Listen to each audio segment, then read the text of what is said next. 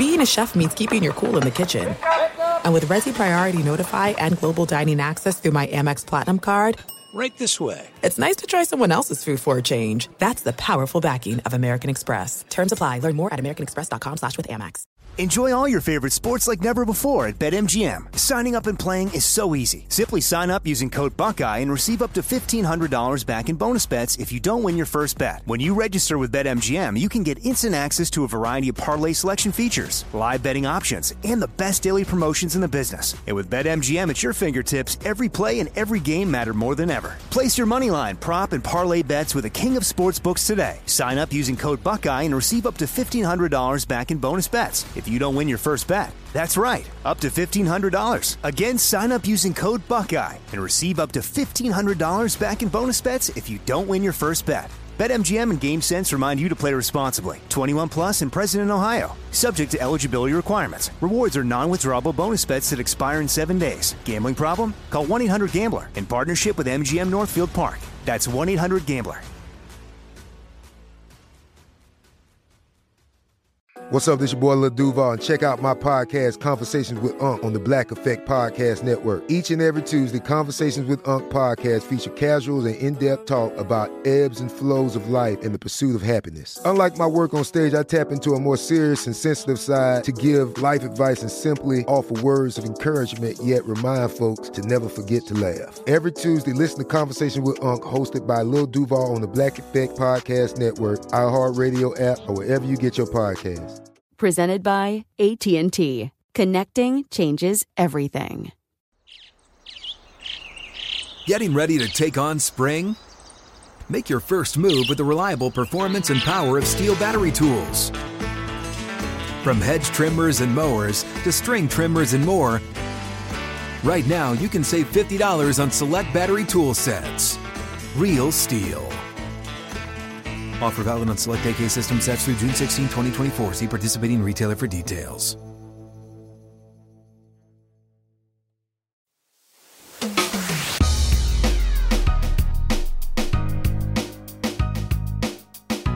Hey, welcome in. I'm Doug Gottlieb. This is All Ball. We got a great part two for you. Back by popular demand, Max Good, a longtime head coach at Maine Central, head coach at Eastern Kentucky, head coach at UNLV, head coach at Bryant, head coach at Loyola Marymount, will join me. You'll just love. He's so incredibly entertaining. I want to give you kind of this thought, and this is a random one for you. I was watching the Lakers Mavericks, and keep in mind Luka Doncic didn't play, but the Mavericks had the game. They're up 3. LeBron comes down, misses a 3. And Maxi Kleber kind of got pushed by Anthony Davis, lost the ball. They end up, Lakers get a corner 3, make it, force overtime, and then win in overtime. But it was more that Kristaps Porzingis was in the area, is far and away the tallest guy, and could not secure the rebound, that it's one of those aha moments. Like, look, you can't get a rebound with the game on the line up and you're 7'6". Like, I really don't know. And it's in your area to not get that basketball. That's a kind of I'm done with you sort of thing. I get when you're out shooting threes, it's hard to get in there and board. Understood. I get that with your frame, you're not built for, the lower guy and being super rugged. But that's one where that's it. Like, there's just moments where you have that clarity of he doesn't have the toughness, the tenacity, the winning, the competitive desire to do it. That's what I see. A lot to get to. We'll get some more hoops in a second. First, so let's get to part 2 of Max Good. All right, Max. So last time when we last spoke, we had gotten to you as an assistant coach in Las Vegas. How did you get? Take me through the process of when you got the interim job there. Oh, when they let Billy go. Yeah, which was undeservedly, I will add. I'll go to my grave thinking that they had no probable cause for anything. But anyway, it went well. I mean, the players liked it until we got to the first practice. And then they said, can we have a second vote? Wait, but how did it, do you remember where you were when did Billy call you, or you guys just heard? And then who called you in and said, hey, you're going to be the guy? Like, how did it all go down? Well, yeah, they called me in and told me I was going to take over if I wanted to. And they said, what do you want to do about your salary? That's the first thing they hit me with. I said, hey, I didn't come here to be the head coach. You can cut me $10,000. I don't care. And of course, I didn't, but my wife cared doubly so. So she was upset with me because, they gave me a bump in pay, probably more than I deserved. But I didn't ask for it. But, it was a smooth transition because, to be honest, Doug, I did a ton of the practice. In practice, I did a lot, more than I should. So what do you say to a team when their coach is fired and the season is not done? I said, we had 22 games to go. And I said, guys, this is the hand we've been given.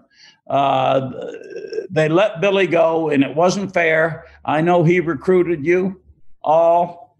You certainly wouldn't have voted for me, but I'm who you got, and you're who I've got. And we need to proceed from there and try to salvage as much of this season as we possibly can. And our first game was with Cincinnati. Yeah, it was really good. Now that was after the Kenyon Martin year, but they were still very, very good. Yeah. Oh yeah. They were good. They had that really good guard, and they came out and they won. But after the game, Doug, in the press conference, they said, Coach, what was your feeling about this game? I said, I'll tell you my feeling. I said, Cincinnati took a plane across country, walked in here and kicked our fucking ass. That's what happened. And I slammed the table, and when I did, the microphone hopped literally at least 6 inches. Well, one of the things.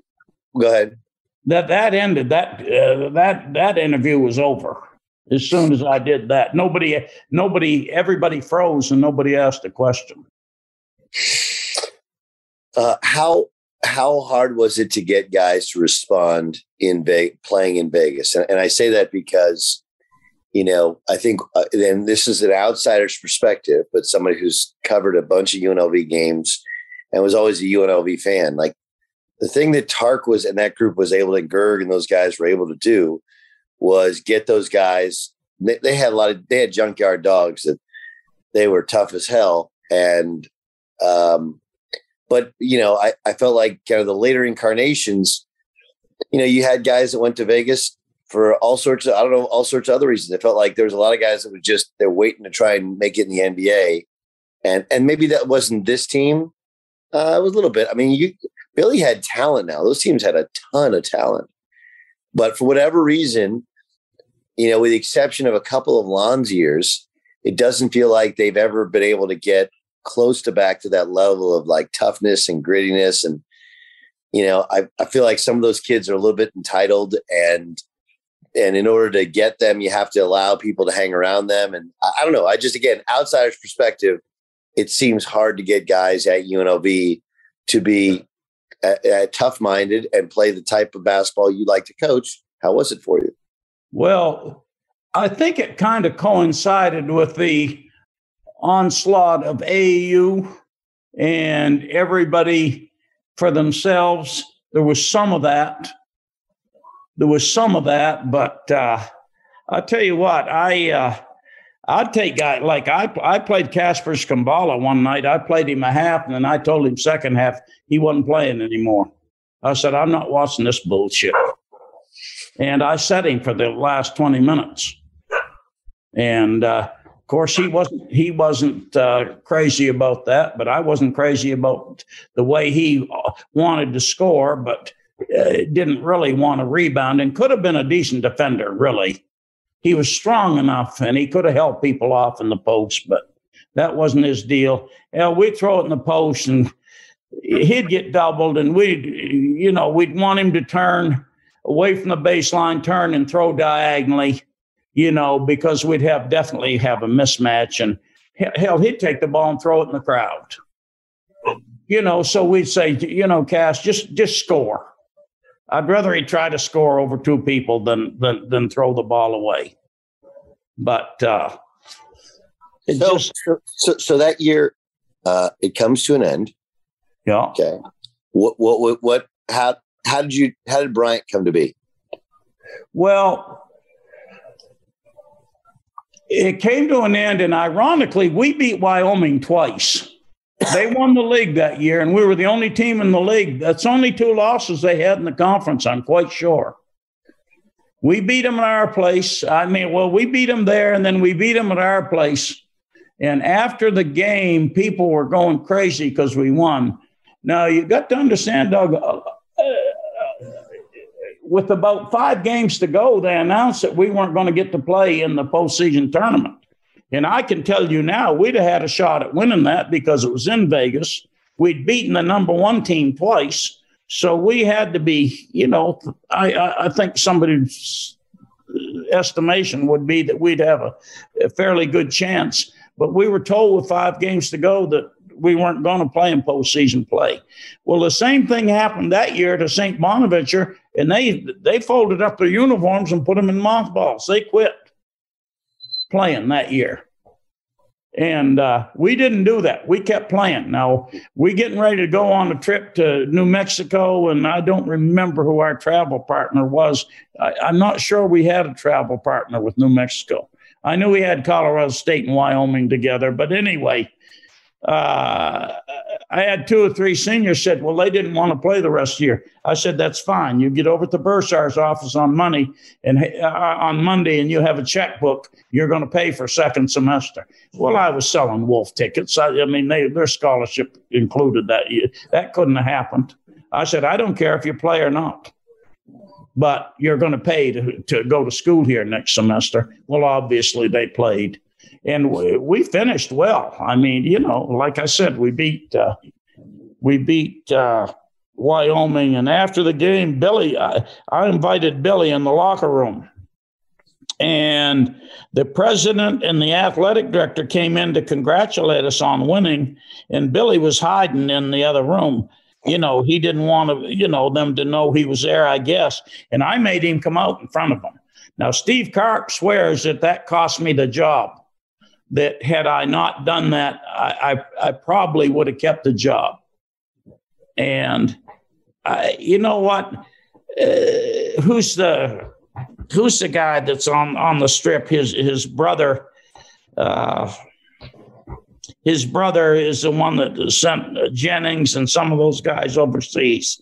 He started the Dapper Dan game. Famous guy. Sonny Vaccaro.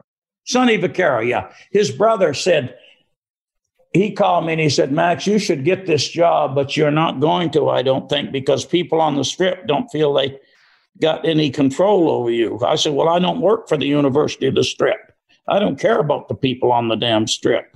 I didn't like all the ancillary surroundings in Vegas, to be honest with you. I really didn't. I think it made the kids feel somewhat entitled. Yes. I wasn't totally comfortable with that. So I wasn't unhappy that I didn't get that job. I really wasn't. It's a very challenging job. Very, very challenging. Well, and for the reasons that you said, forever, and maybe it changes now with the Raiders and the Golden Knights being in town or whatever, but they were everything for the town. And so, everybody wanted to kind of piece the action. Everybody had somebody's ear, whether it was a kid on the team or somebody who was hanging around him. And again, this is just observing, but yes, it feels like it's hard to, or when you're a college town, the head coach is their word is the law. And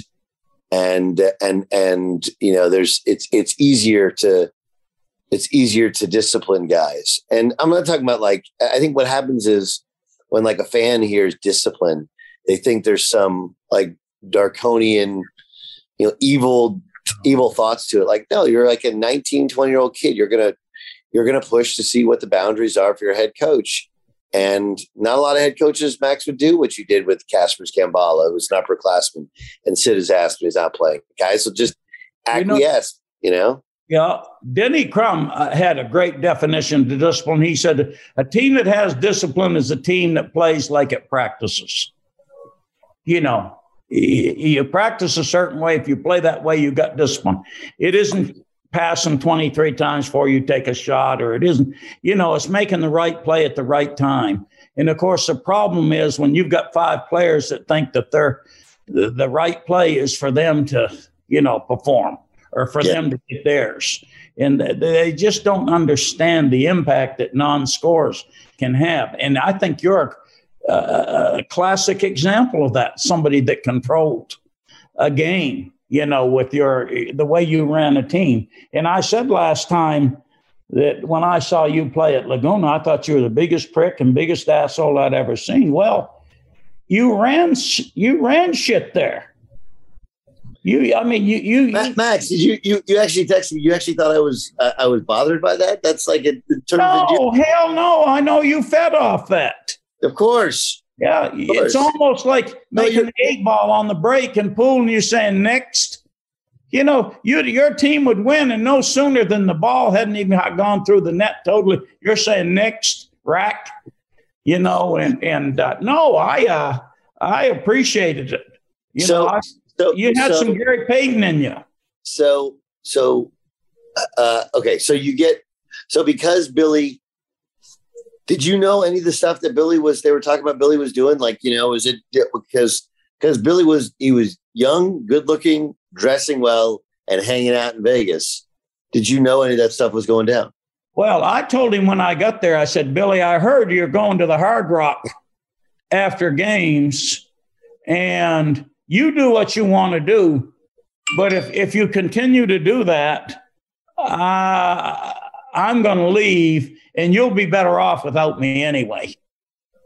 Because I got no business telling you what you should do, but you shouldn't be going to the Hard Rock, win or lose, after games. And I don't think he continued to do that. Now, I didn't hire a private detective. I didn't go there myself. He told me he wasn't going, so I assumed he wasn't. I tell you, Billy's biggest problems, Doug, was his largesse. He was, we're playing golf one day, and he pulled over. He said, Coach, I gotta work on something. I'm going to have to let a couple groups go through. And I said, what's happening? He said, well, I flew a kid out here Monday, and he's supposed to go back Friday. And this was like on a Wednesday. He said, he wants to go back today. And I said, yeah, what are you doing? He said, I'm making arrangements. I said, wait a minute. You paid for him to come out here? You're going to change it? And he said, yeah. I said, you're a better man than I am. I said, I say, motherfucker, you pay your own way home, or you make your own arrangements. But he that just wasn't in him to be like that. Billy Bayno is one of the best people I've ever known. I mean, as far as being kind and generous and would do anything for anybody. Now that's my experience with him. And I felt badly taken over, because I felt like I was, in a way, not usurping him, but I wasn't comfortable with the way it all went down. So do they come in and tell you we're not going to keep you, or how is it handled in your situation? Well, first of all, the athletic director said I wasn't the interim coach. I was the head coach. And at the end of the year, they'd make an assessment. Well, literally to the day, I think the next coach was in the air coming to Las Vegas the next day. And some people were upset with that. And all 3 TV stations, ABC, NBC, CBS, came over, said, do you think you were treated fairly? Well, the nature of the question indicated to them that it was a rhetorical question. But I said, hey, they hired me. They had the right to fire me. I'm a big boy. And I didn't struggle with not getting the job. I really didn't. So how did you come to take the Bryant job? Dan Gavitt, who was the best AD in the country, bar none, he called me, and I knew nothing about Bryant other than I knew it was Rhode Island. And they were Division II, and they were really good academically. Dan told me that he went to Dartmouth. He said Dartmouth was harder to get in than Bryant, but Bryant was harder to get out of because at that time it was totally a business school. Well, I went, and he kept me there an extra day. And, you know, I said, I don't have any more clothes. And so he takes me to the mall, and he buys me another shirt and tie and I guess underwear and socks. Hell, I don't remember. But he said he wasn't going to take no for an answer. Well, I really felt comfortable there. I had a school in the Big East that in the Big Ten that called me about coming there and being an assistant. And I said, no, I'm going to take the Bryant job. I just felt like it would be the niche that I would enjoy. I loved MCI because, like I said, the best places to coach are prisons and cemeteries. Prisons, the alums stay off to your ass, and orphanages, the parents leave you alone. So I thought Bryant was an ideal job, and it turned to be. Now, Dan told me, he said, it's going to take you 4 or 5 years to get this straightened out because, they were like 110 and 212 or something the previous 10 years. And I said, what do you mean about get it straightened out? He said, well, probably to have a winning season. I said, no. If it takes me 4 or 5 years, you'll be talking to somebody else. And I was very lucky. I got a point guard out of Massachusetts that was at least Atlantic 10 or bottom half of the Big East, John Williams. He had 158 threes his senior year, and he averaged over 20 a game. And long story short, and I hate that term, long story short, so I've just said it twice. But, 3 years later or 4 years later, we played for the national championship against Virginia Union on CBS. But I had a big kid, Mike Williams, a 6'10" kid. Well, 3 of the kids I had at Bryant played in the G League. And I mean, that's not the end all, but for a Division II program, I had literally 5 Division I players, one at every position. And we lost to Syracuse by 6. We beat Holy Cross, and Holy Cross that year lost to Kansas by like 7 in the NCAA. And on the back of that, they went Division I, because we went to the Sweet 16, I think. Well, I don't think 5 straight years. And we did it because I had good players. We wanted MCI because I had really good players. I've never seen a good team with bad players. I've seen good teams with underachieving players, but there's no way, I don't care who the jockey is, Citation's not winning the Kentucky Derby because of the jockey. Okay, how about, so why'd you leave Bryant? Well, I've been there a number of years, and I had an assistant coach. Now, this is going to get personal, but I had an assistant coach who was making $19,000, and we went to the finals of Division II, and they hired his best friend in the football and paid him $22,000 to start, where Dwayne Pena had been with me 2 or 3 years, and they wouldn't give him a raise. And I said, this is diabolical. And all of a sudden, I got really upset with Bryant. It had nothing to do with me. I could have cared less about my salary. I was making enough money to get cable TV, to get the NBA package and the college package. So, and go eat at McDonald's 2 nights a week. So I was fine. But they wouldn't pay him more. And I told him, Billy called me again now to come out to LMU. And I told him, I said, I'm going to LMU, and I'm telling you now, if I like it at all, I'm probably going to go there because of this. Well, they said, you go out there, and then you'll come to your senses. You come back here and be our head coach. Well, I looked at LMU as being somewhat comfortably somewhere halfway in between Bryant and UNLV. There was fervor, and of course, we had an AD that didn't understand why we couldn't win the national championship because we were in Los Angeles. I guess he wasn't aware that, Southern Cal was there, UCLA was there, the Clippers were there, the Lakers were there. And he thought because we were on the ocean that we should win the national championship. He'd never heard of Kansas or Michigan or Kentucky, and if it sounds like I'm casting dispersions on him, I am, because he was clueless, but I loved LMU because we didn't have to do anything untoward. And I'm not sure that was the case of everybody in that league. And I'm not casting dispersions because I don't know that.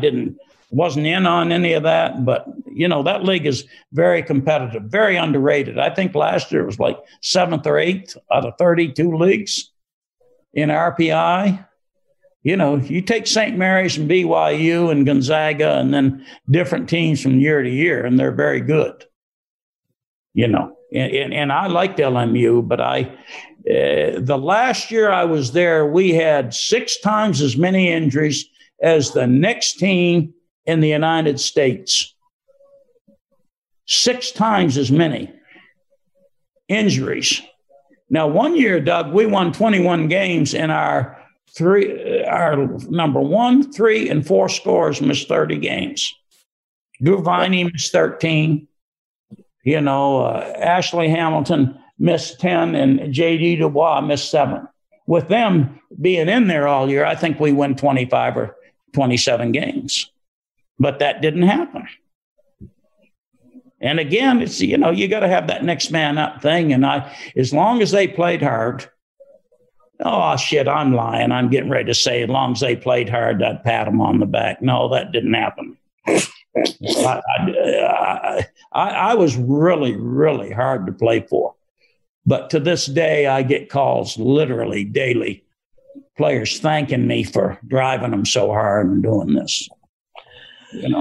I don't apologize for the way I coached. Could I do it today? No. I told my grandson I'd break his friggin' jaw. And him in the 8th grade, I don't think, and that's certifiable. You shouldn't be saying that or doing that.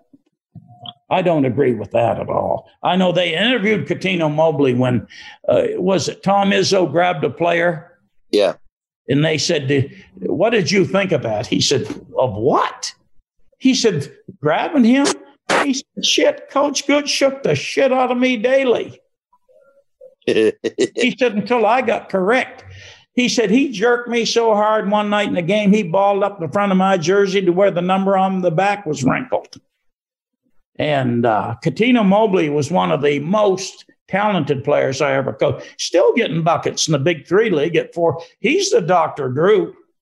Hell, he's 46, 47. He told our team when he came over, he said, hey, this man made me millions of dollars.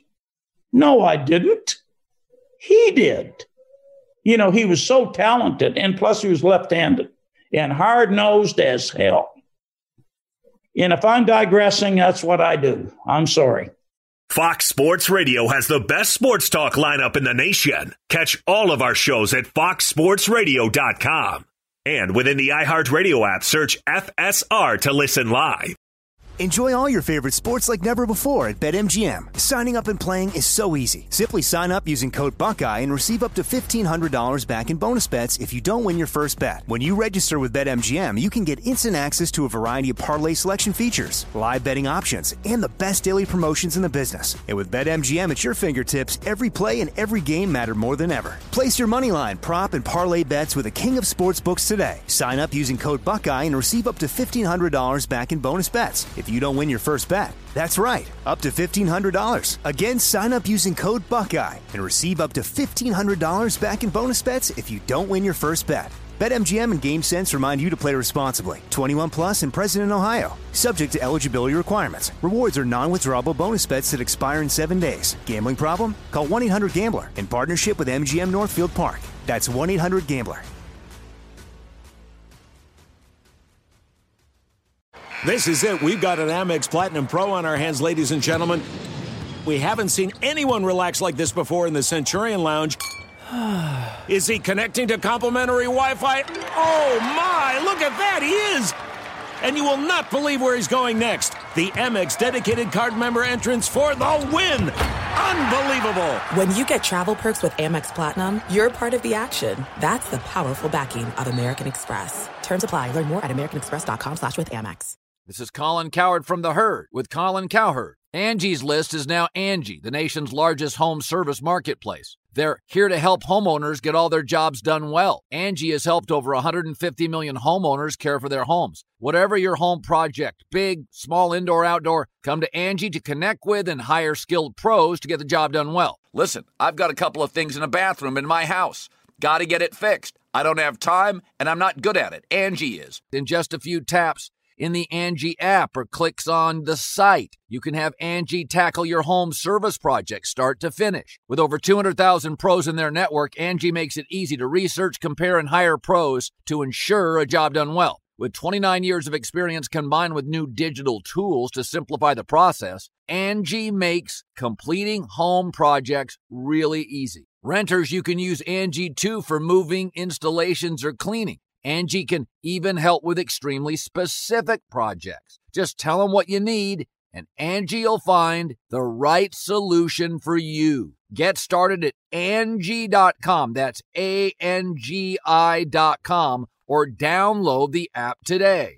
At Bet365, we don't do ordinary. We believe that every sport should be epic. Every home run, every hit, every inning, every play. From the moments that are legendary to the ones that fly under the radar. Whether it's a walk-off grand slam or a base hit to center field. Whatever the sport, whatever the moment. It's never ordinary at Bet365. 21 plus only. Must be present in Ohio. If you or someone you know has a gambling problem and wants help, call 1-800-GAMBLER.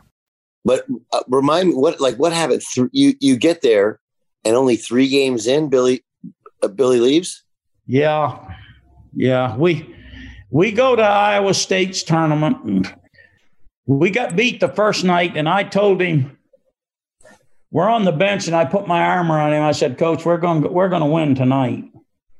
And he had his 8 fingers and 2 thumbs, and when he pulled them out, you could see all the red indentations in his face. He'd been squeezing his face hard. He said, Coach, you don't have to bullshit me. We may not win another game this year. And I said, oh, Lord, have mercy. I didn't feel good, and we lost the next day, and we come back, and he calls me on. We had a game on Wednesday. We got in Sunday. We went light on Monday and then pregame on Tuesday. And he comes in Tuesday and said, Coach, you're going to have to coach this game Tuesday or Wednesday. And we were playing Notre Dame. And it was a very personal, touching deal where he was deep into his misery. And I felt so bad that we sat there, and he might not like me saying this, but we both cried. I love Billy Bano. I love Billy Bano. I didn't want to take that job. I didn't, but, what were they going to do at that point? Go hire somebody else at that point? And ironically, we played Notre Dame till like a 7-point game. And they were good. And they went out the next game, and I think they played the tail off of North Carolina and Hawaii. That's how we got them to play, because on the way to Hawaii, they wanted to stop and get the easiest team they could find to play. They had a point guard. I can't think of his name. He's a white kid, but we held him to nothing, literally nothing. Now, he got 38 against North Carolina in the first round of the Maui Classic. You mean Kyle McIlharney? What was it? Kyle McIlharney. I've had him on the pod. Kyle McIlharney. Yeah, he got done playing a year or two ago overseas, played forever. Yeah. And he's a hell of a player. They had Luke Herringody. Yeah, Herringody, right. Well, guess what? We go to Notre Dame not the next year, 2 years later, and we beat Notre Dame. They had won 58 straight games. at home, and we beat them at their place.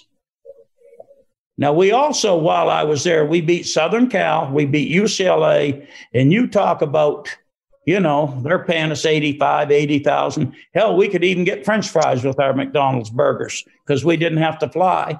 We just took vans across town. And but our one of our best wins was we beat St. Louis. Rick Majerus was there. And St. Louis had just won in, and they played in that tournament in California. They beat Oklahoma. Okay. In Anaheim? Yeah, Anaheim. Yeah.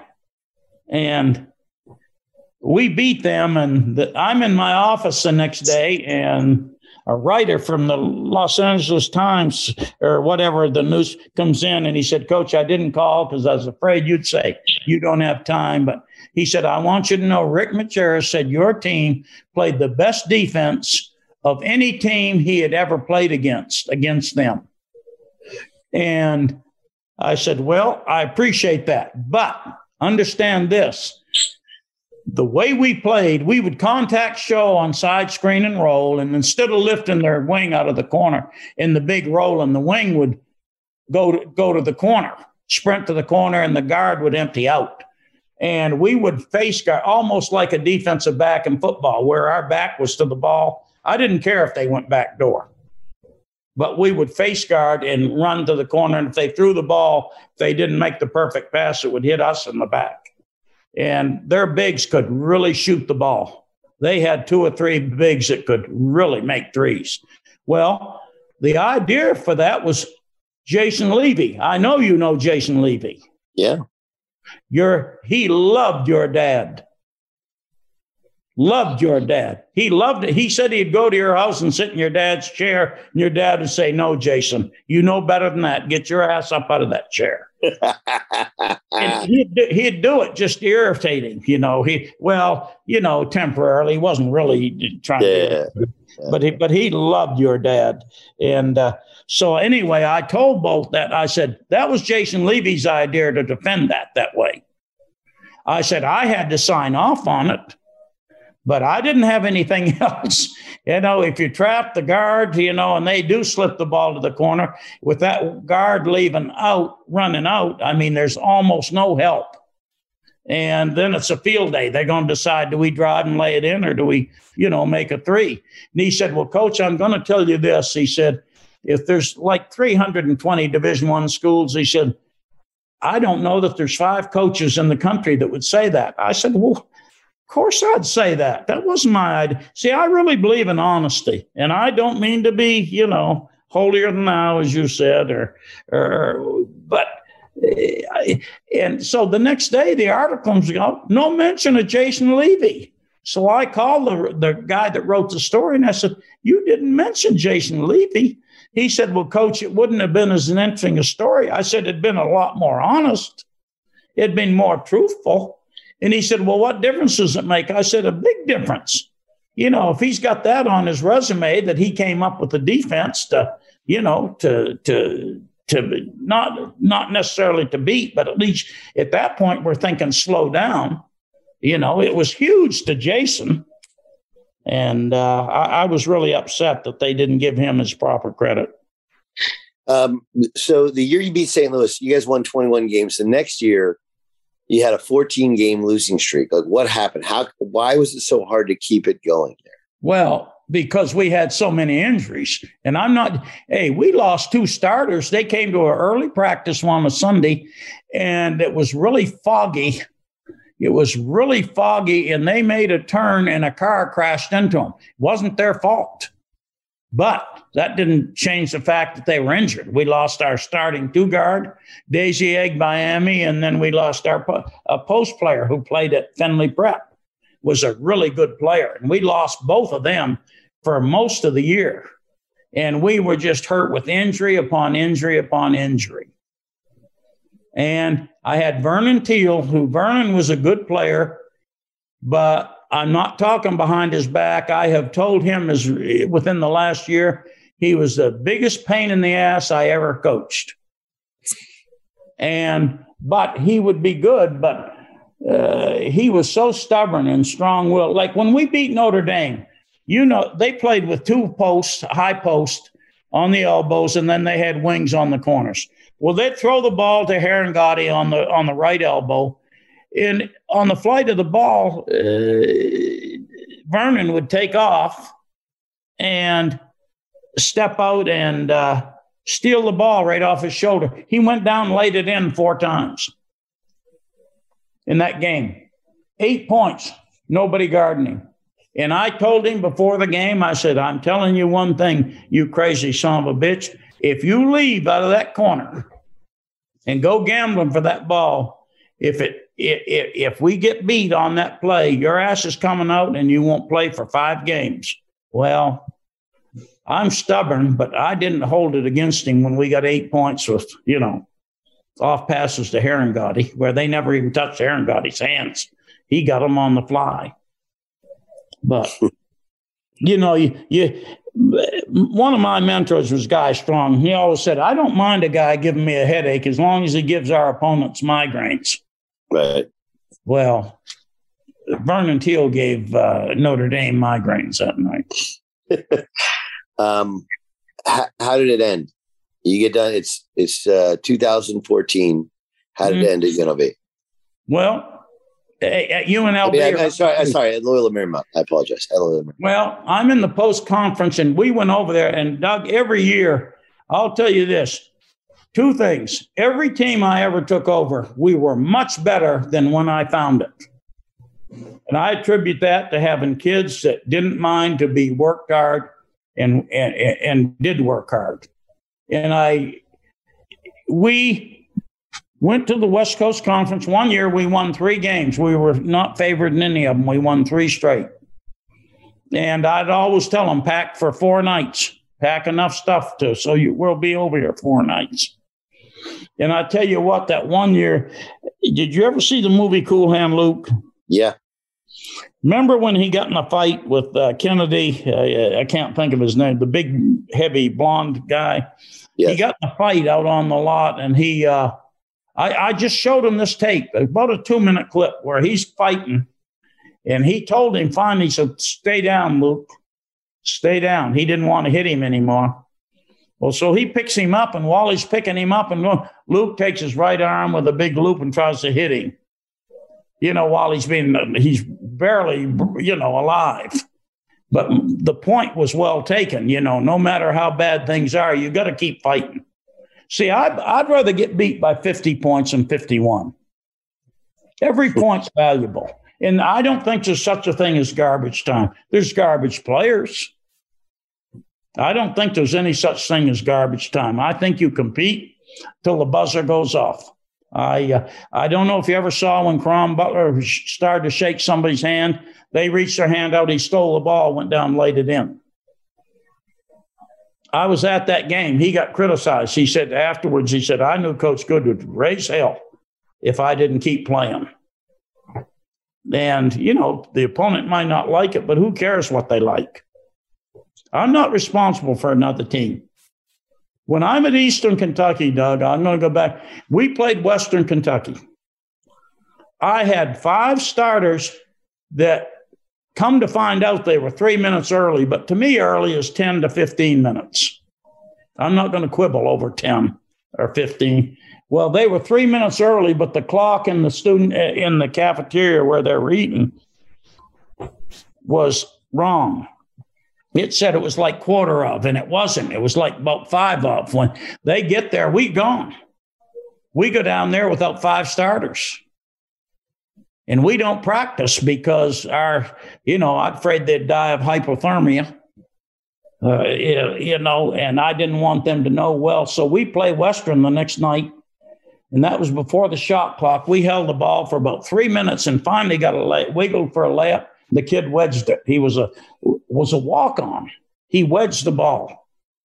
Well, we get beat soundly. When I get back, they're on the steps, and I told them they better be there. They were in the gym, and there was a crew filming them. They were running the steps at like 2 a.m. So did you make them run the steps, or did they? No, I told them when we hit there, they better be on those steps. Yeah. And I get 2 letters from Western fans excoriating me because they paid such and such a money and, for parking, tickets, eating to go watch a sham of a game. And we got beat by 30. Probably should have got beat by 50, but it didn't it did make a difference to me. I'd rather get beat by 30 than 31. But anyway, one of them, I looked them up. I had to get their address. They didn't put their return address on it. I wrote both of them and I said, listen, I've checked my contract thoroughly, and nowhere in my contract does it say I got to appease Western Kentucky fans. I don't answer to you all. I answer to 5 players that were late. And I can promise you, after that, the latest they ever were, and this was a preseason game. After that, they were, the latest it'd be about a half hour early. I think too many coaches coach to appease too many people. And I guess with the salaries you're getting, you got to protect that.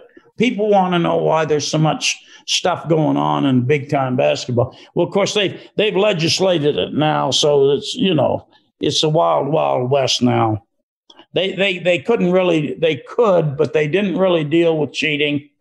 They knew they couldn't. They know it was out of hand, so they just said it was okay to do it. How do you cheat now? How do you cheat now with the rules?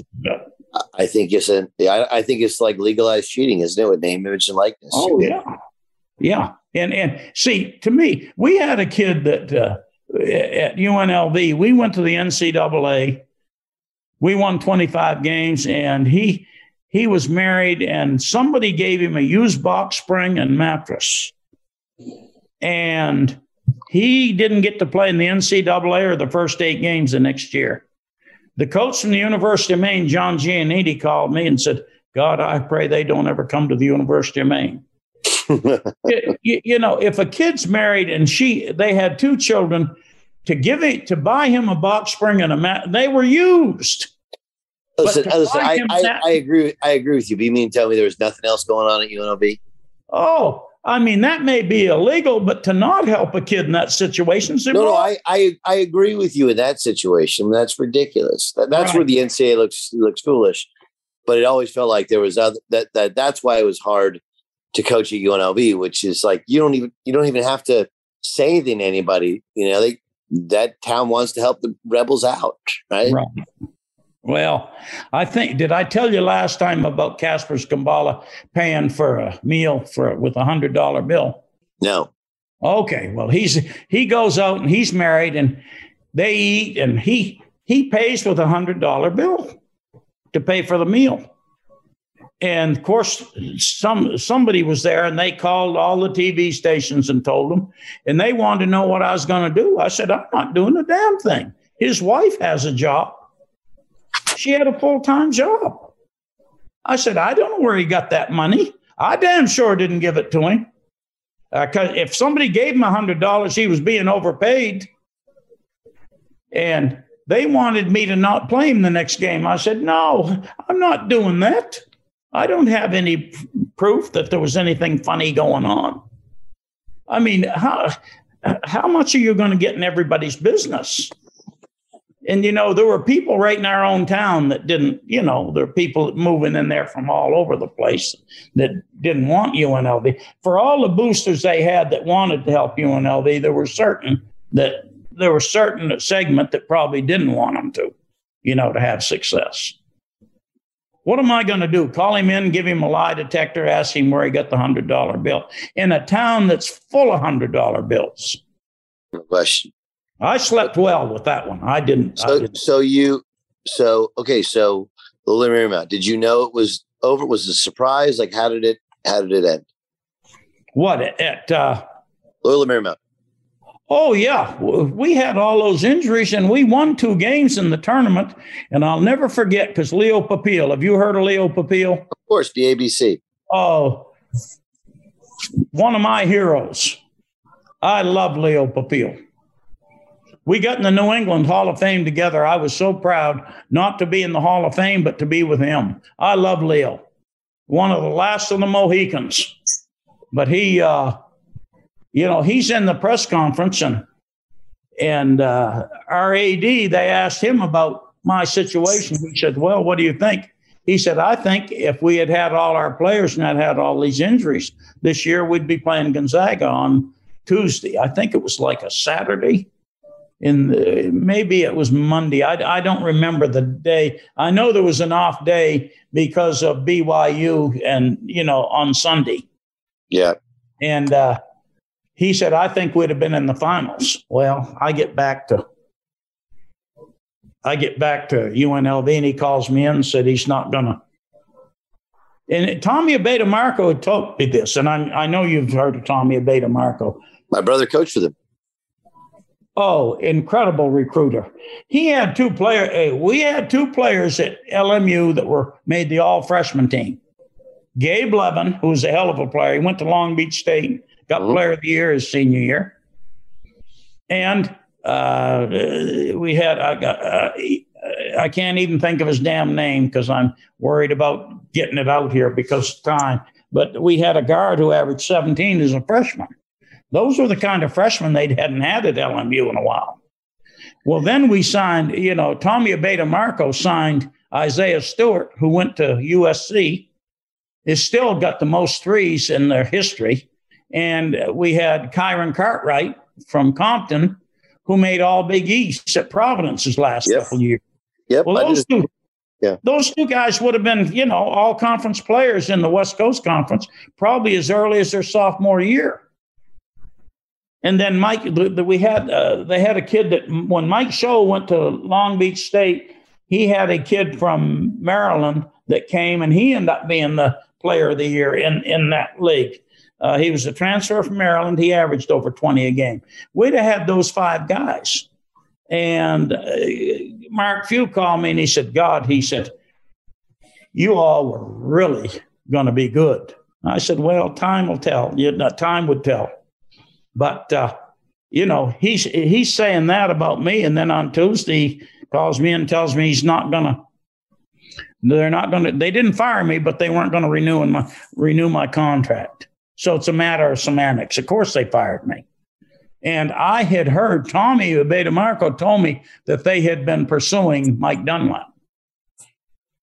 And I told the AD, Bill Husak, God bless him, I said, if this is what Jesuits do, I'm damn sure I'm glad I'm not a Jesuit. And I said, for you to do this, I said, I'm going to tell you this quick story. When I was at I told him that. I said, I'm at UNLV, and Rhode Island called me about their job. And they asked me, I said, well, don't you have a coach? And they said, yeah, but. I said, no. Do you have a coach? Yes, but. I said, no. If and when you don't have a coach and you have an opening and you're going to continue the basketball program, I would be interested because I'm from New England. And I had Katina Mobley and Luther Clay and Sean Colson. I had three different players that played for Rhode Island. But I said, as long as you've got a coach, I'm not interested. And I said, apparently the Jesuits don't feel the same way. Why, he had already had the job. I don't know. Some of these people, it boggles my mind, the things they will do. If it's being critical of them, I am with 100% critical of that decision. No, that's so. Not the decision, but how it came about. So we talked a little bit about Pratt. So now, how much do you miss it? Like this has been your entire life. Well, I thought I would really miss it, but I came and I've become addicted to the Celtics. And of course, I watch every game from beginning to end, and I fume and, get excited and, and I get so mad. And I'm going to say this. I think Jason Tatum is a really, really good talent, but I'm not sure he wouldn't rather get 34 and lose than get 15 and win. And I said that in a tweet, and several people have picked up on that. That may be totally unfair to him. But, when they really need baskets, and I wish he'd just lower his head and go get on the foul line, or, make the official make a call. And he cries on every call. He'll veer off and get in the official's face and, won't get back on defense, and they'll score a layup because he's not back. But I like the other night, they played beautifully. Their team. I mean, they shared the ball. I think they had like 27, 28 assists or something. But anyway, that's enough. I thought I'd miss it, and I really don't. And Doug, I couldn't coach today. Bill Husak did say this. He wanted us to put chairs out on the floor at LMU. I said, I'm not doing that. God damn. Red Auerbach didn't need to do that. And I know he's thinking, well, Red Auerbach retired in 1912. And I'm exaggerating. When you say chairs out on the floor, what do you mean? Well, in timeouts to put those little chairs to take your team. Why? Well, he said, Coach, the Jesuits don't understand that to you, a cocksucker and a motherfucker is a term of endearment. And I tell you what, we're over at the West Coast Conference Tournament, Doug, and I've got a kid, Taylor Walker, who was a walk-on, but he was damn good. I mean, he probably was a borderline scholarship, like third or fourth guard. Tough, strong.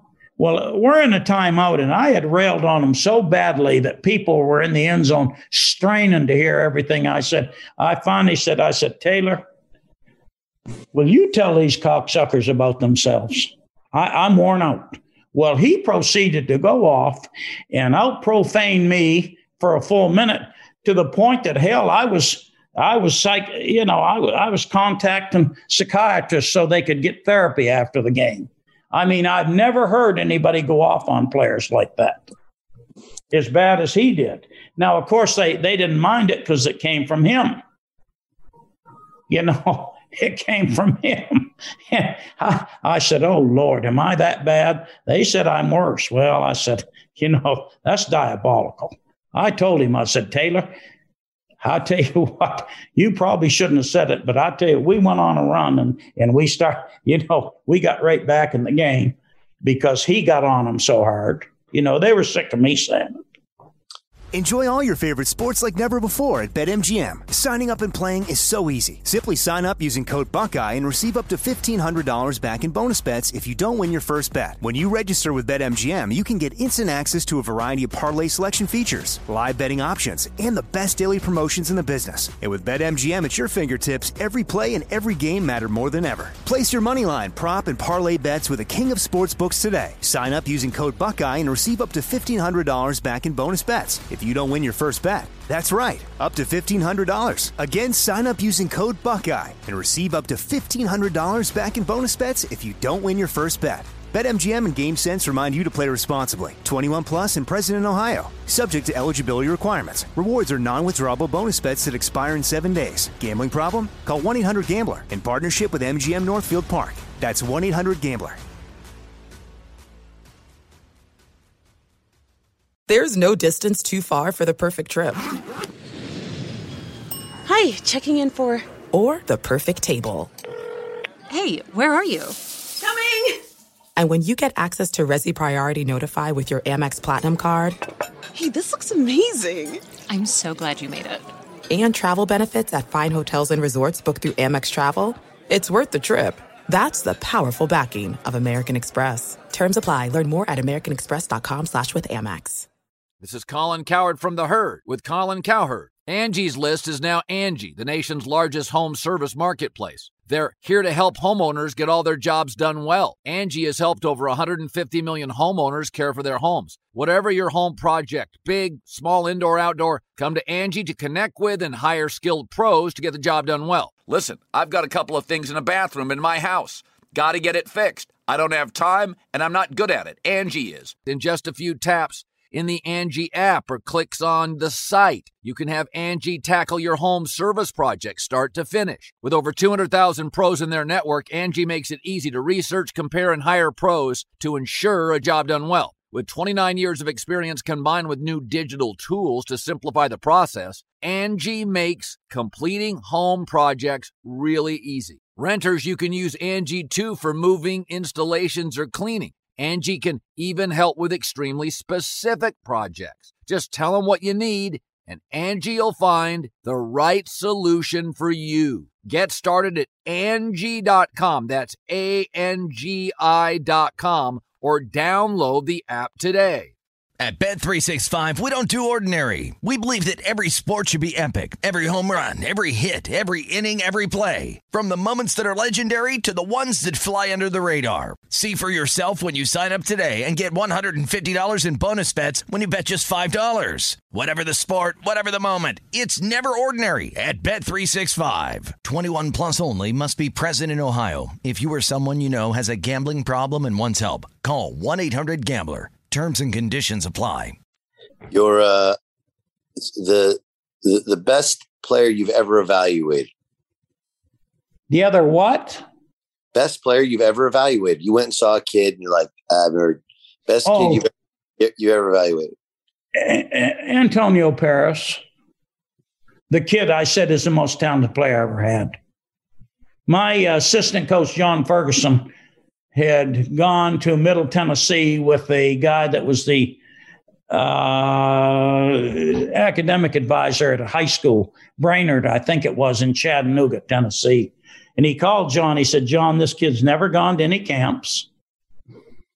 And I'm telling you, he said he is a big-time player. Well, John calls me one night. You know, he's at a game in near Knoxville, Tennessee, which was about, at least 4 hours from Richmond. He said, Coach, you need to come down to this game. And I said, can you get a tape of it? He said, no, Coach, you need to come down. Because it's like 2 p.m.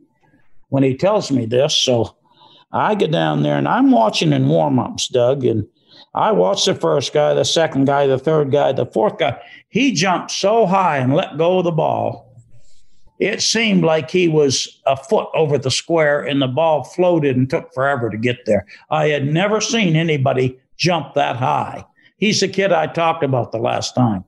Well, he gets 37 points in the game and he gets a tip in or a putback from the foul line. He's running from the left wing.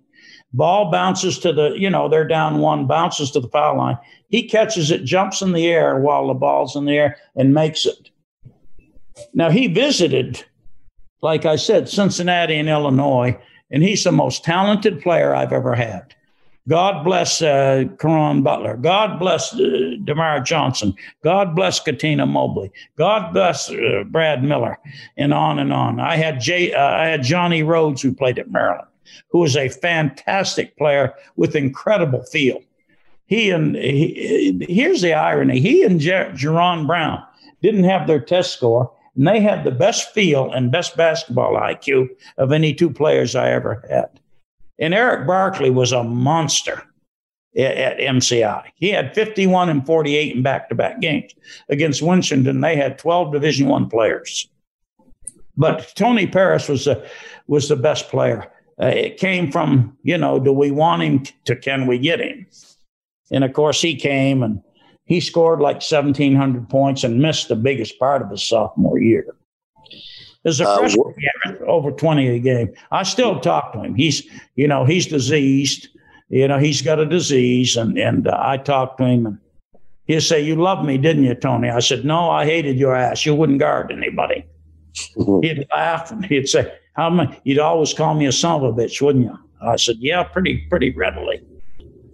And he'll laugh, and he'd say, "I could have been good defensively." I said, "Yeah, that was the problem. You surely could have been.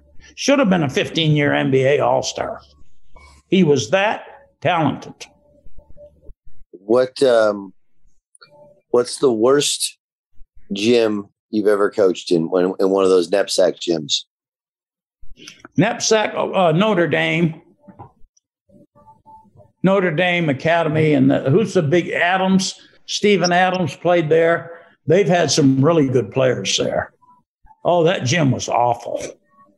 Just awful. And Doug, we were 290 and 25, and we had to play at least 4/5, if not slightly more at away, because we were up in Maine. It was a long trip, plus people knew they probably weren't going to go home with a smile, after, because we were good. But Notre Dame Prep had the worst gym I've ever in the knapsack. Or are you talking about the NESCAC or the knapsack? You tell me. Well, I don't know if you're talking about college or prep school. If you're talking about prep, I'm talking about prep. Oh yeah, it was Notre Dame, and they were good. I mean, they had good players. And hey, at halftime, I said to John, they had a kid, I can't think of his last name, Johnny.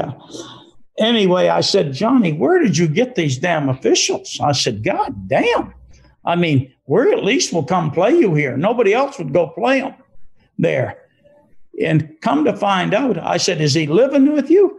Guess what? He was. The kid had been separated from his wife, and he was living in the dorm at Notre Dame Prep with Johnny Kelly.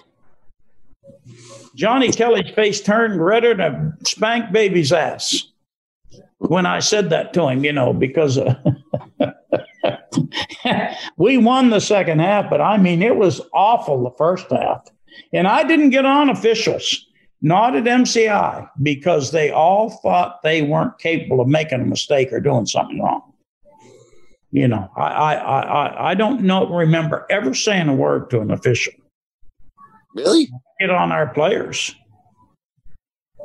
I tell you what, I'm at Bryant and I'm being interviewed, and after I was interviewed, we had a kid named Eric.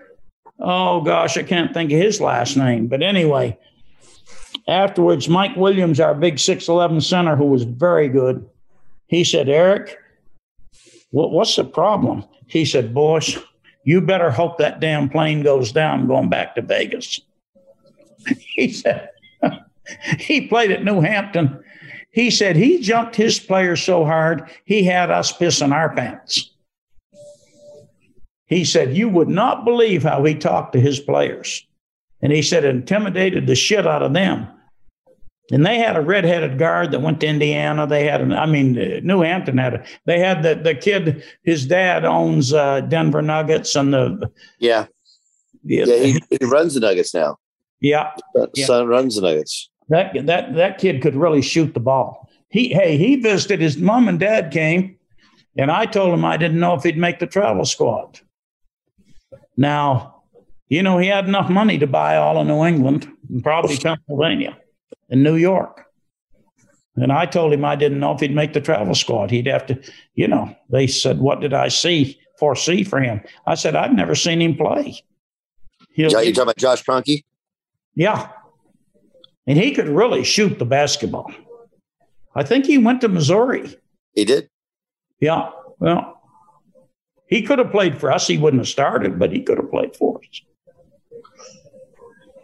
I've had to extract my foot from my mouth several times. And it comes out a little tougher than it goes in my mouth. If you could change one thing about your coaching career, what would it be?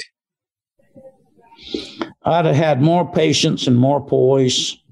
It was rare I came up at a timeout thinking, turn the page, get on to the next play. I would want my pound of flesh in every timeout for somebody had screwed up, and they knew they'd screwed up. They knew more than anybody. I was unreasonable. I think, in my different levels of basketball, I've won a lot of games, but I think we could have won at least 100 more and had 100 fewer defeats. But that wasn't my personality. It still isn't. And, I have players thanking me constantly. I mean, constantly, Doug. It's amazing. And it's the ones I've gotten on the most. But if I had it to do over, I'd show more poise and patience and not get on them so hard, especially during the game. I'd leave them alone more in the game. And I left them alone on the floor. I didn't try to, choreograph everything they did on the floor. It's just during timeouts, I'd get after them something awful. When you would, how do you have such a good relationship? I think that's what people would ask. Be you by your own accounts, you motherfuck guys and got onto them. How do you build the relationship so that they don't listen to the actual words, they listen to what you're saying? Like how is that built? They know I'm honest. They know, they'll tell me I'm a real one, whatever the hell a real one is. I guess if that's warm and breathing, I'm a real one.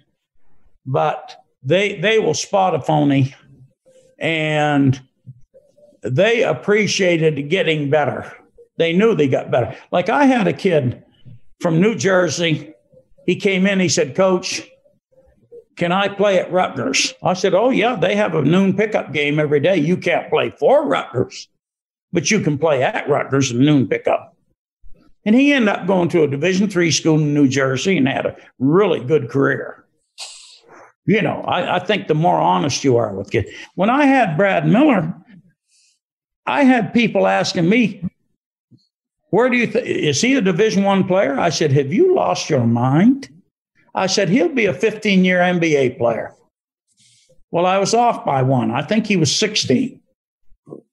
They really didn't see the value of his IQ and his passing ability and his toughness and his positioning. And he could really shoot.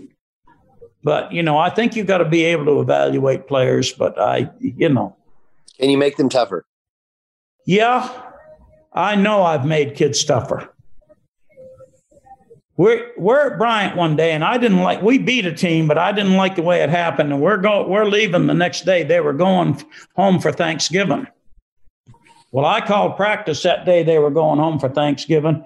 And I swear to God, I'd stand at midcourt and roll the ball across the court. And two guys would have to run from the baseline, dive, get the ball, get up, and then play one-on-one to the to whatever basket, depending on which one got it, whatever basket. They'd play one-on-one. If they didn't block out, I didn't mind if they didn't score. If they hollered shot, if they contested with the left hand on a right-hand shooter, which you see all the time, guys trying to block shots with the right hand on a right-hand shooter, you lose about 8 inches in length reach when you do that.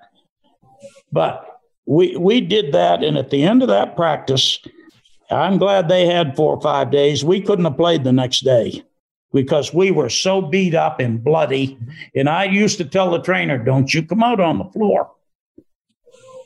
Every place I've been, I didn't want the trainer out there because then they go running to him every time they get a thumbnail, every time they have a cuticle that's bleeding slightly.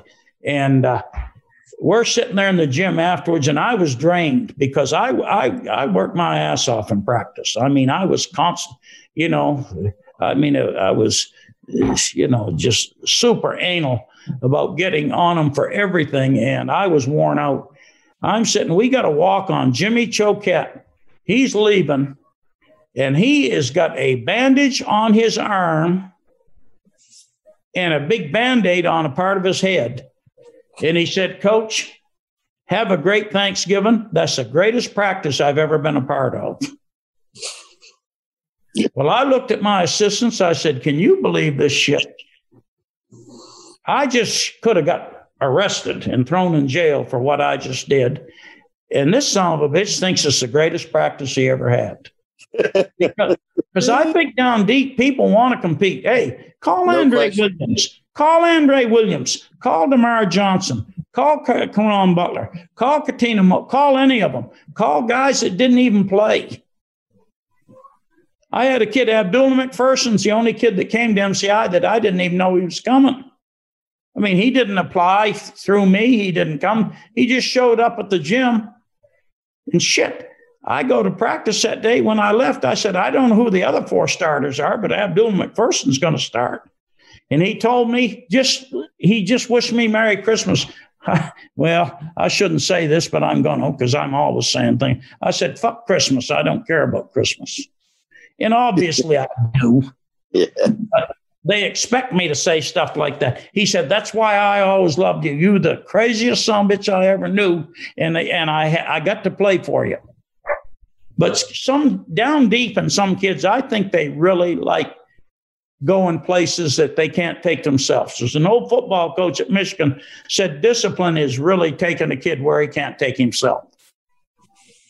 And very few people are self-starters like Michael Jordan. And he's a psychopath. I think that's why he's the best that ever played. Kobe had a lot of that. But I think kids love being made to fight. And, I mean, we would do at least 3 toughness drills every day in practice, at least 3. Like what? I picked up something from Coach Sutton. When I was at MCI, if somebody popped out or went out to the wing and caught the ball, I took him out of the game, the defender. You had to force him back door. Your ass didn't play. Well, Coach Sutton used to run through on denials. You know that. Yes. We used to practice. That's how we warm up every day, is practice running through downs. He'd get the ball with the hand closest to the defender, not the hand where he's denying. Correct. Well, I started doing that. I got that from him. Hell, you're never too old to learn. And I love Coach Sutton. He came up to MCI, and I tell you what, he brought a box that had like 12 rings in it from from Southern Idaho and Creighton and wherever he'd all been. But I love Coach Sutton. He just opened that box, and I wish you'd seen their eyes pop when they looked at those rings. He didn't have to say anything. That authenticated him. And of course, you know him really, really well. Absolutely. I love Sean. Sean came once, and Larry Shyatt was with Providence. And Sean Sutton was there. He said, Coach, go tell Sean he committed to Providence. I said, no, I can't do that. I said, he's tighter than a snare drum. And I said, hell, he may die of a heart attack. He said, no, tell him. I said, well, you be there to catch him if he falls. And, of course, he ended up going to Purdue, which I felt he would go to Purdue anyway. But I had people wanting to know if he was a Division I player. I guess the NBA is Division I, isn't it? It is. It is the highest of high major. Well, Max, my good friend in Kentucky always said, well, he'll play in those bigger towns someday. In football, what do they say? He'll play on Sundays. In basketball, he said, yeah, that boy will play in them bigger towns. So. Yeah, I've heard his sneakers squeak different. That's one of my favorite ones. Oh, yeah. Oh, absolutely. Well, Max, I can't tell you how appreciative of your time. And no, you did not get me. I appreciate you. I hope I didn't cost you your job. You did not. Hey, if I did, you'll get a better one. That's the way you got to look at it. Here's what we do. We're gonna wait till the next big Celtics game, and then we'll do one after the Celtics game, and you can just let it rip about the Celtics. Hey, I'll be on as much as you're foolish enough to have me. You're the best, Max. I appreciate you joining me, and thanks for being my guest. Thank you, Doug. Love you. Love you too. See ya. Did I tell you that guy's entertaining? It's amazing. I just feel so enlightened and it's so enjoyable. And that's what like the old crotchety basketball coach kind of sounds like. Really, really sounds like. A reminder, the Doug Gottlieb Show is daily, 3 to 6 Eastern, 12 to 3 Pacific on iHeartRadio app, foxsportsradio.com or Fox Sports Radio, Sirius XM 217, 203. You can download the podcast as well. Follow me on Facebook at Doug Gottlieb Show, or on Twitter or on Instagram. Those are all at Gottlieb Show. In the meantime, Rex Walters is upcoming next. That's my next guest. In the meantime, hope you enjoyed Max Good. I'm Doug Gottlieb. This is All Ball.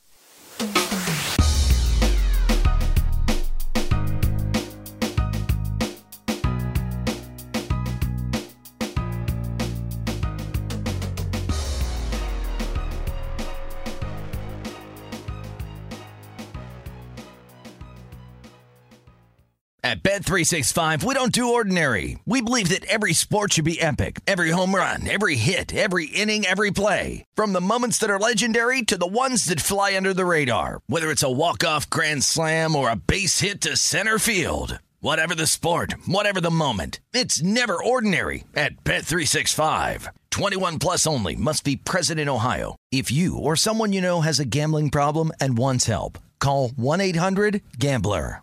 Winning is an everyday mindset, and we're here to help. I'm Craig Robinson. Join me and Coach John Calipari for Ways to Win. How do you play? How do you work when you're not at your best? Coach Cal and I will share some wisdom from our time coaching, and we'll apply that wisdom to your off-court challenges. You gotta win every day.